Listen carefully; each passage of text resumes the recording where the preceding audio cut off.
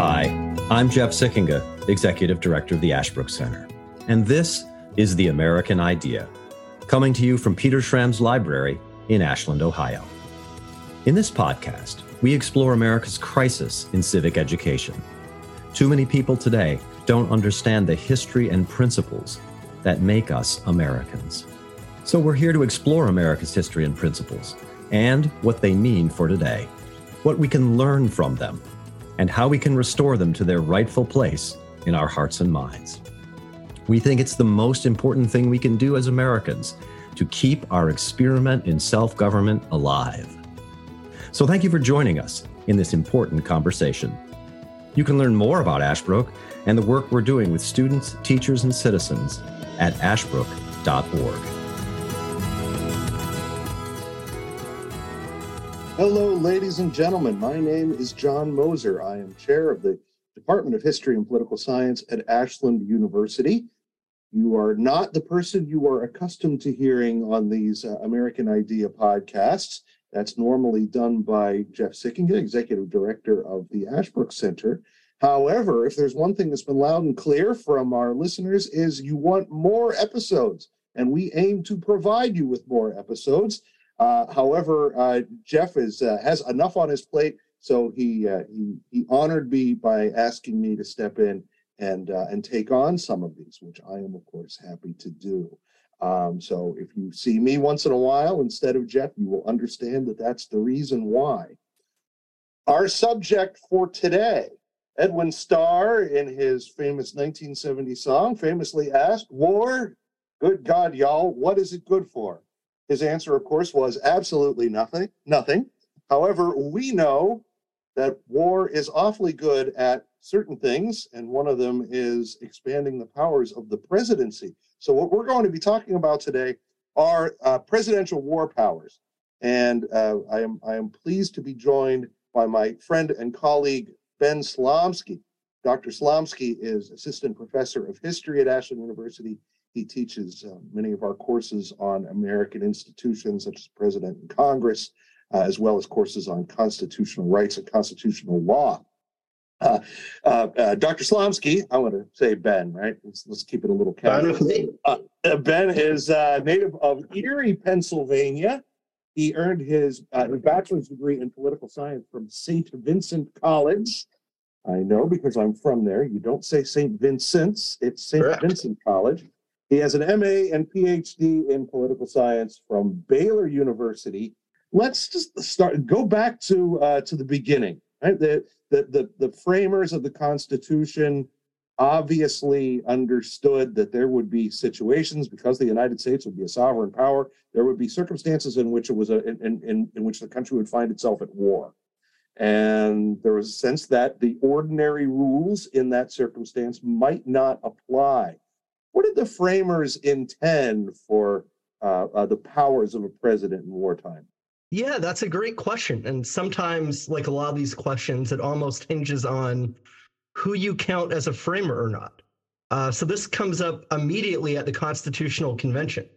One of the original proposals is to give Congress the power to make war. The final version of the Constitution gives Congress the power to declare war instead. And originally what was suggested is, well, Congress can make war. That wouldn't exclude the president from being able to make defensive measures. If we're attacked, that wouldn't prevent the president from taking immediate defensive measures. But others said, this is going too far. If you say make war, doesn't that give Congress all the power to make war? And sort of the final compromise is Congress can declare war. One of the powers of Congress in Article 1, Section 8 is Congress declares war. But the president in Article 2 is commander-in-chief of the armed forces, as well as the state militias whenever they're called into service. So there's immediately a question in the text of the Constitution right there. Congress declares war. The president is commander-in-chief of the armed forces. How do you split those two powers? Let me ask you, this may be a semantic difference. Making war versus being commander-in-chief of the armed forces, including the militias, as you mentioned. Is there more to making war than simply being commander-in-chief of the armed forces? Yeah, it's hard to say. And it's always hard when you're talking about things that failed at the Constitutional Convention, because most of the delegates didn't want to give Congress the power to make war. They thought it was a poor idea. But maybe you can draw that inference that the fact that they chose to not give Congress the power to make war and instead make it declare war, while making the president commander-in-chief, does sort of suggest that commander-in-chief involves making war. At the very least, what it's been held to be is direct the movement of troops. It's generally accepted the president can order troops in the military to go to places. That gets into questions of what if he sends them into an area where there might be a conflict? But then that's when you get into gray areas. And that's sort of the great and confounding thing about war powers is there's all sorts of gray areas. So you're saying that the proposal was to have Congress be the war-making body, but the president to still be commander-in-chief? It's unclear. And again, in the end, they don't go that way. Yeah. And sort of, there's a bigger, when you look at the Constitutional Convention, there's a bigger meta-narrative, sort of. I don't like that word, but I can't think of anything better. That the presidency starts off pretty weak at the beginning. At the beginning of the convention, most delegates are fine with a pretty weak executive and a pretty strong Congress. By the end of the convention, you find Congress has had its powers more limited, and the president's gotten stronger. And part of that might just be that all the delegates know they're looking at the guy who'll be the first president. They all know George Washington, who's there as president of the convention, will be the first president of the United States. But part of it, I think, also is you have delegates like Gouverneur Morris, Alexander Hamilton when he's there, who are arguing for stronger executive power. And I think eventually that sort of gains a foothold. That by the end of the convention, delegates who might not have wanted a strong president at first have suddenly come around to a lot stronger president than they initially desired. So by the end of by the time that a final constitution is prepared and ratified, you have a model of a strong presidency, but of course there's a lot undefined, right? So, and it's left to the Washington administration to set precedents that would last for decades, if not centuries later. Talk about how. Please talk more about how the administration took the language of the Constitution and put it into practice. Yes, this is where I have to say that it really does depend on who you consider a framer, or whose interpretation might be more definitive. Because Washington and Alexander Hamilton, as Secretary of the Treasury, but also essentially Washington's chief of staff, who's sort of his second in command, helping him define the presidency, they have a particular interpretation of the Constitution that others do not, that James Madison will eventually break from his old Federalist co-author Hamilton, and Thomas Jefferson, who was not at the convention, but he'll have a different interpretation. But Washington and Hamilton go with a pretty strong president, especially in terms of war powers. So Washington makes a lot of bold moves that are downright controversial in his day. He's the only president, still to this day, who personally leads the military out into the field. He leads the military out into Western Pennsylvania, sort of an area John and I both know well, to put down the Whiskey Rebellion. The only time a president as commander-in-chief has actually commanded the army in the field. He also unilaterally proclaims neutrality. The U.S. tries avoiding getting forced into the wars in Europe. They don't want to get dragged into the conflict between France and Britain. Washington, without congressional authorization, declares the United States as neutral. And then you get the famous Pacificus Helvidius debates. Hamilton writes under the pseudonym Pacificus. James Madison writes under the pseudonym Helvidius. And Madison's position is, you need Congress. Only Congress can change the state of the United States. Only Congress can put the United States in a different position towards foreign nations. So Madison wants Congress to be sort of the overseer of foreign policy and war policy. To declare neutrality isn't a change of status, right? It's simply announcing announcing the status quo. Right. That's Hamilton's argument, that Washington's not making a new law. He's simply declaring the current state of the United States, which is peace, and he's preserving that. But Hamilton goes a bit further, and this is where maybe Jefferson really got upset, because it's Jefferson who writes to Madison and say, Hamilton's picked up his pen. No, you must pick up your pen and tear him to pieces, or something to that effect. It's Jefferson who tells Madison to strike back. But Hamilton goes further, because Hamilton also argues that the president is the organ of intercourse with other nations. In other words, the president is the main agent of foreign policy, including war, not Congress. And his reasoning is, essentially, you've got to have that one person who represents the whole nation, who speaks with one voice and can also act quickly. And only the president has the capacity to do that. Now we have 535 members of Congress. How can 535 members of Congress, or even 65 in the House back in the day, how can they represent the nation to other nations and be the agent of foreign policy? And that's ultimately Hamilton's argument. But it gives the president basically a privileged position in foreign policy and war. And obviously that's been the case down to the present day.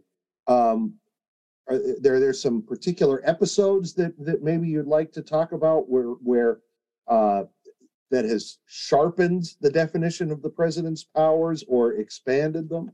Yeah, let me say before, there's certainly several key episodes, but let me at least mention something more about Jefferson too, that I think is worth mentioning, because Jefferson has a different interpretation than Hamilton's and then Washington's, that ends up being significant too. So Jefferson was, as some of our audience might know, he was a good student of John Locke, maybe more than any other American founder. He read many of Locke's writings and took them very seriously, including this chapter of Locke's second treatise of government, that lays out a lot of the things we hear about in the Declaration of Independence: natural rights, consent of the governed. Chapter 14 also talks about something called the prerogative power. And the prerogative power, Locke defines as the power of the executive to act where the law is silent or even against the law for the good of the nation. So in other words, the president can act where the law says nothing. It's unclear who can act, or can even break the law for the good of the nation. And Locke favors the legislature. He's a legislative supremacist, at least in my reading, and in a lot of scholars' readings. The legislature should be supreme, but he recognizes there are situations where the law is indefinite or you cannot respond immediately.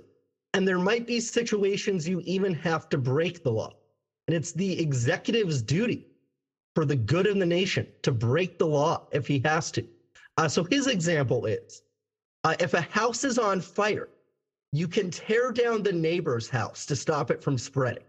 Even if the neighbor's totally innocent, maybe it's a 99-year-old grandmother, lived her whole life perfectly, you can tear down her house, which is totally illegal, to prevent the fire from consuming the whole neighborhood. And Jefferson embraces this. Jefferson, unlike Washington, wants a more limited president. He thinks the president should defer to Congress. But he has that exception in there. that he ends up using with the Louisiana Purchase, which isn't a war issue, but Jefferson uses this logic. He thinks the Louisiana Purchase is illegal. He thinks he can't buy foreign territory as president. But he says he has the power to act outside the law for the good of the nation, because the nation's good requires adding this territory. Hi, I'm Jeremy Gipton, producer of The American Idea, and I have a favor to ask of you. I've included a link to a short listener survey with this video, and I would really appreciate it if you would give us a minute of your time to give us some information that will help us continue to deliver the kinds of episodes on the kinds of topics that interest you most. In exchange for your time, we're going to, beginning on the 15th of February, for 8 weeks, draw one name at random for those who have filled out the survey, and we're going to give those people a choice of one of 3 pieces of merchandise from our web store. The link to that store is with the survey itself. So again, I would really appreciate this. Thank you for listening, and thanks for listening to The American Idea. This analogy of the house on fire is a fascinating one. It immediately put me in mind of Franklin Roosevelt's press conference where he used it to defend what would be called lend-lease. The notion that if your neighbor's house is on fire and then he asks to use your garden hose, of course you're going to give it to him. It's interesting how the fire analogy is repeatedly invoked to justify extraordinary activities on the part of the president. Yeah, because it's a clear common sense analogy of a real crisis that most people would recognize. And another thing that comes to mind, that a real life example, not that Louisiana Purchase isn't one, but a more recent example where we probably saw a prerogative president, September 11th, 2001, during the 9/11 attacks. President George W. Bush, it was actually Vice President Dick Cheney at first, but then it was confirmed by President Bush. President Bush gave the order to the Air Force to shoot down a civilian airliner that had been hijacked. It would have been Flight 93. It ended up not coming to that because the passengers took the flight down first. That's clearly illegal. It's obviously illegal under ordinary circumstances for the President of the United States to tell the Air Force to shoot down a civilian airline. But in that situation, even though everyone understood the gravity of the situation and how tragic it was, there wasn't really a question of could the president do this. There was thinking the president really had to do this to prevent any further attacks. Can we maybe talk a little bit about Lincoln, who claimed some pretty extraordinary powers during the Civil War? Not a declared war, I understand, but yes, Lincoln's a great case. And there's a whole lot of things Lincoln does, but I'll just maybe single in on the most controversial one. The suspension of the privilege of the writ of habeas corpus. It's a bunch of fancy words that come to us back from the English tradition, but it's a pretty straightforward concept. Basically, what habeas corpus guarantees is the government can't just throw you in jail indefinitely. You've got to be charged with a crime. For the government to hold you in prison, you must be indicted for a crime. It can't just arbitrarily keep you in jail for no reason. And so if you feel you are arbitrarily detained, you can have a lawyer file for a writ of habeas corpus. And habeas corpus is a Latin phrase. It basically means produce the body. And a lawyer would file a writ of habeas corpus. You'd be brought before a judge, and the judge would basically ask, okay, is there a legitimate reason for holding this person? Have they been indicted or not? And if the government can't get enough to indict you, then the judge will let you be released. Now, the Constitution does say habeas corpus can be suspended. Article 1, Section 9 says the privilege of the writ of habeas corpus shall not be suspended unless in cases of an emergency or rebellion where the public safety requires it. So the Constitution allows the government to suspend habeas corpus. You can, if it's suspended, detain Americans indefinitely in cases of a rebellion or an emergency where public safety requires it. Lincoln does this during the outbreak of the Civil War. The question, though, is, can the president do this? There's actually a legal case. It's called Ex parte Merryman. It's written by Chief Justice Roger Taney of the Supreme Court. Although it's complicated, it's not exactly a Supreme Court case because Taney's acting as a circuit court judge. And Taney's also the Chief Justice who wrote the infamous Dred Scott decision. But in this case, John Merryman was a Confederate sympathizer in Maryland. He was tearing up railroads, and one of the generals arrests him indefinitely under the suspension of habeas corpus. Taney says the president can't suspend habeas corpus. Lincoln can't. Congress can't. So Taney's argument is only Congress can suspend it because it's in Article 1, which lays out Congress. It's not in Article 2, which lays out the president's powers. And so therefore, this should be Congress's job. Lincoln's answer, he's a very careful reader of the Constitution. He points out Article 1, Section 9 never says who can suspend habeas corpus. It just says it can be suspended. And in Lincoln's reading, it depends on circumstances. And in this case, he's saying, I have to be the one to do it as president. Maybe not in every case, but in this case, at the outbreak of the Civil War, where we need immediate action, the president is the one who gets that power. And Congress was not in session at the time, correct? Yes, that's a big part of his argument. The circumstances are huge for Lincoln here. Congress isn't in session, and even more, a lot of the Confederate plan, especially in states like Maryland, was to prevent Congress from getting to Washington, D.C., to impede them from getting into session. So Lincoln's argument is we can't wait around for Congress to get here. It will take months, or at least a good amount of time in 1861, plus the Confederacy's trying to stop them from meeting. So it falls to the president in this case. So maybe we could talk about a few other cases, maybe some 20th century instances. Yeah, you mentioned FDR before, and Lend-Lease is pretty controversial, but it pales in comparison to sort of his most controversial thing, which would be internment of Japanese Americans.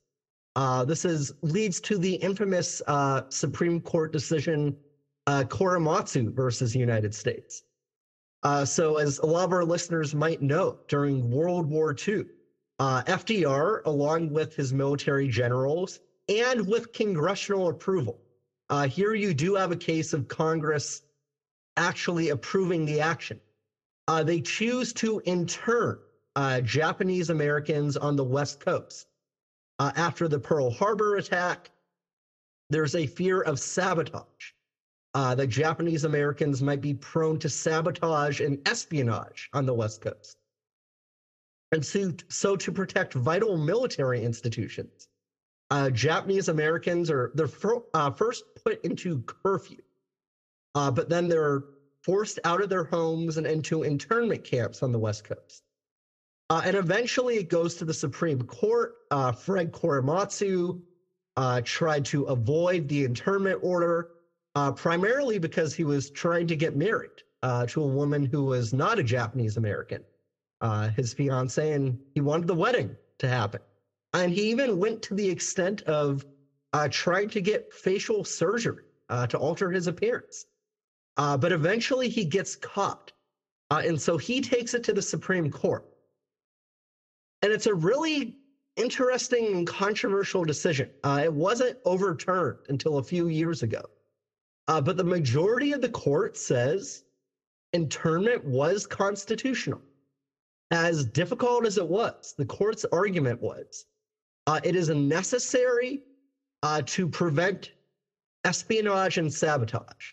And so since internment had a close connection to stopping espionage and sabotage on the West Coast, it was justified as a necessary military measure. Essentially, the court's posture was, we aren't generals. Judges aren't generals. We can't make this decision. We have to trust the military. Although it's interesting, Justice Frank Murphy, a forgotten Supreme Court justice, his dissenting opinion, and I believe he was the only member of the court to actually serve in the military in some capacity, at least during World War II. He was, I think, a JAG judge at some point during World War II. I have to double check that. I'm pretty sure on that. And his point is, yes, the military gets more leeway. We aren't generals, but they've got to give us some evidence. They don't just get a blank check to do whatever they want to do. They've got to provide tangible evidence this is necessary. And we haven't gotten that. All we've gotten are these very suspect sociological studies that say things that Murphy, in his opinion, says were racist, and by today's standards would certainly be considered racist, about Japanese Americans. But that's all there is. There's just these assumptions based on race. There's not any actual tangible evidence that says here is sabotage happening. Are there examples of cases where presidents tried to take on additional powers during wartime and were effectively stopped? I mean, Lincoln, Taney writes his ex parte Merriman in response to the denial of habeas corpus, but that kind of gets swatted down, and there's approval for everything Lincoln does. Are there cases where the president has actually been stopped from doing what he wanted to do? Yes. So just 8 years after Korematsu. So Korematsu is 1944. 1952, our next war, the Korean War. President Harry Truman gets handed a big defeat by the Supreme Court. And it's essentially mostly the same Supreme Court, too, that decided Korematsu, which suggests maybe they reconsidered some things and possibly learned from Korematsu. So Truman seizes the nation's steel mills during the Korean War. In the middle of the Korean War, we happen to have a national steel strike. And this is a big issue because we need steel to produce things like tanks and guns. And so Truman, as commander-in-chief, decides to take over the nation's steel mills. He says, as president, because we need the steel to supply the military in Korea, he has the inherent power to order the Secretary of Commerce, a man named Charles Sawyer, to direct the nation's steel mills. So essentially, the steel mills go on strike. The Department of Commerce, under Secretary Sawyer, takes them over and orders them back to work. And the government has now taken control over private businesses. Now, interestingly, there's no disagreement Congress could have done this. There is eminent domain under the Constitution. The Fifth Amendment in the Bill of Rights says private property cannot be taken for public use without just compensation, which means the government can take private property for public use if there is the proper compensation given. But it's historically been accepted. That requires a congressional law if it's done at the federal level. Congress has to pass this via law. Now, Truman tried to strain. He tried to find some congressional laws that you could stretch to authorize him to seize the steel mills, although it was generally concluded these were stretches. And Congress had even considered, as part of a labor law, a provision that would have allowed the president to intervene during strikes and seize property, and they rejected it. So his real argument was he could do this as commander-in-chief. And the Supreme Court says no. They strike it down and they stop the steel mill seizure. Basically on the two reasons that, number one, Congress could do this, not the president, but Congress didn't do this. But number two, they do point out in the majority opinion that the president could do this in a theater of war. There's no question that in an actual theater of war where the fighting is happening, the president, as commander-in-chief, can seize enemy property. That's a universally accepted tradition. You can seize enemy property to hurt them and help you during war. The problem is Youngstown, Ohio is not the theater of the Korean War. And so instead, the court says the commander-in-chief power doesn't apply to areas that aren't the theater of war, that might have some tangential related effect on the theater of war. Might it have made a difference that, unlike World War II, the Korean War was not a war declared by Congress? I mean, in fact, Truman famously referred to it, or at least didn't agree when a reporter said it was a police action. Right. That absolutely might have been part of it. The court doesn't bring it up, but that could be in the background.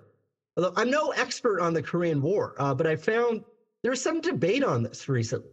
So the conventional opinion is Truman ignored Congress.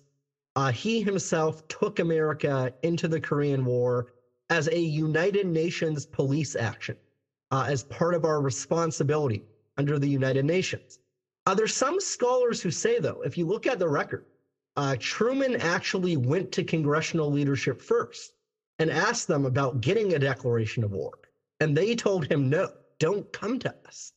And so if that is true, that's one of these instances of Congress shirking its responsibilities in war.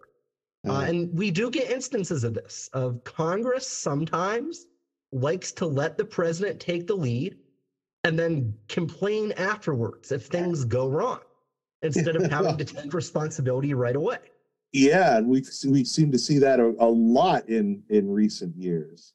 I had read, I think this was in Lon Hamby's biography of Truman, that Truman talked to leaders of his own party, congressional leaders of his own party, who of course controlled Congress at the time, and they said, if you do this, the Republicans are going to demand hearings on the extent to which the attack was provoked by Truman's foreign policy, specifically by Dean Acheson's speech in January 1950, where he seemed to suggest that Korea was outside of America's "quote unquote" defensive perimeter. So, in any case, that's I had always been curious why Truman did not ask for a declaration of war. And in fact, that ended up being a precedent. We know now that the December 11th, 1941 was the last time Congress declared war. Right. Although it's interesting now, we don't declare war, but Congress will pass AUMFs, AUMFs, authorizations of the use of military force, like we did with the war in Afghanistan and Iraq. And Congress likes to sort of wiggle its way out by saying, well, we never declared war. We only authorized the use of military force. You can ask, is that really a difference that's just really fine? And aren't you basically declaring war if you're authorizing the president to use military force in a different country? So it's a way of declaring war without really taking responsibility for declaring war. Right. And I think this goes back to where we started. These were some of the problems Hamilton saw and Washington saw as well. That Congress as an institution, it's very well set up to deliberate. It's very well set up to pass legislation. But those institutional capacities might not help when it comes to war and foreign policy. And there's political incentives like re-election, especially every 2 years in the House of Representatives. These things might be disadvantages when it comes to war and foreign policy. Whereas having that one person who can make up his mind, act quickly, speak with one voice, have control over the ambassadors, have that access to secret intelligence. All of that might favor the president and make the president more likely to act and act successfully during war. Wow. All right. So we're coming to the end of our time together.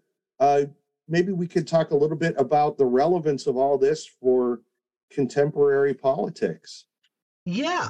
So we're lucky in some extent. We're lucky as long as we don't get into another full total war. But that's always a bet that you have to ask if you're willing to take.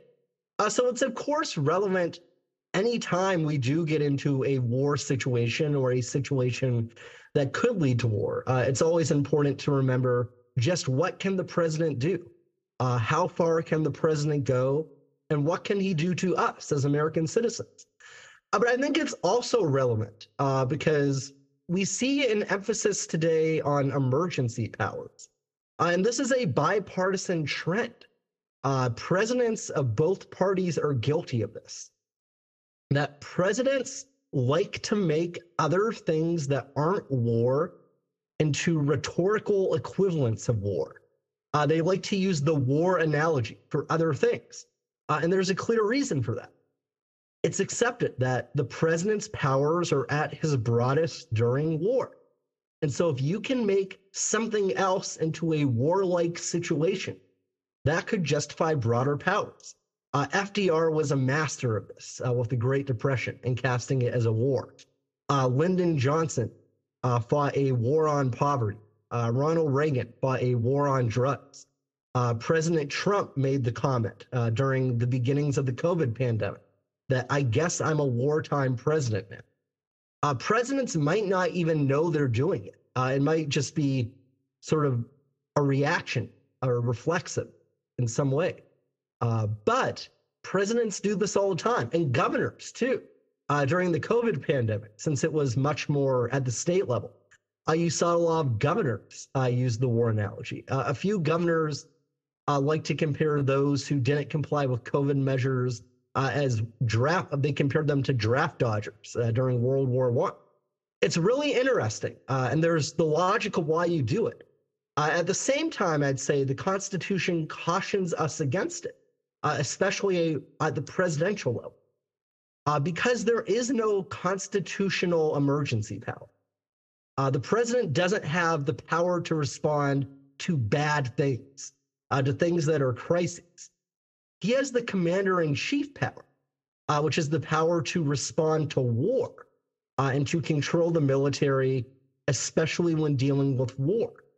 So I think the Constitution would warn us that things that are bad but aren't war aren't the same, and they don't necessarily give the president the same type of powers. So this is all very interesting. It would appear that whatever the founders may have anticipated that what powers presidents would claim during time of war, presidents have in practice, perhaps almost from the very start, had a broad definition of what they could do under the Constitution, and in fact have continually expanded the scope of those powers in response to actual war or warlike emergencies, or even simply by using the metaphor of war, as in recent events.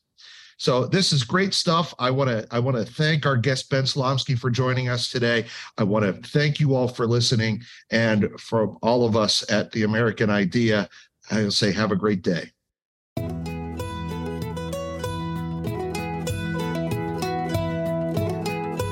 Thank you for listening to this episode of The American Idea. If you enjoyed this episode, remember to subscribe at Apple Podcast, Spotify, or wherever you get your podcasts, and leave a 5-star review. If you want to learn more or get involved in Ashbrook's vital work, visit our website, ashbrook.org.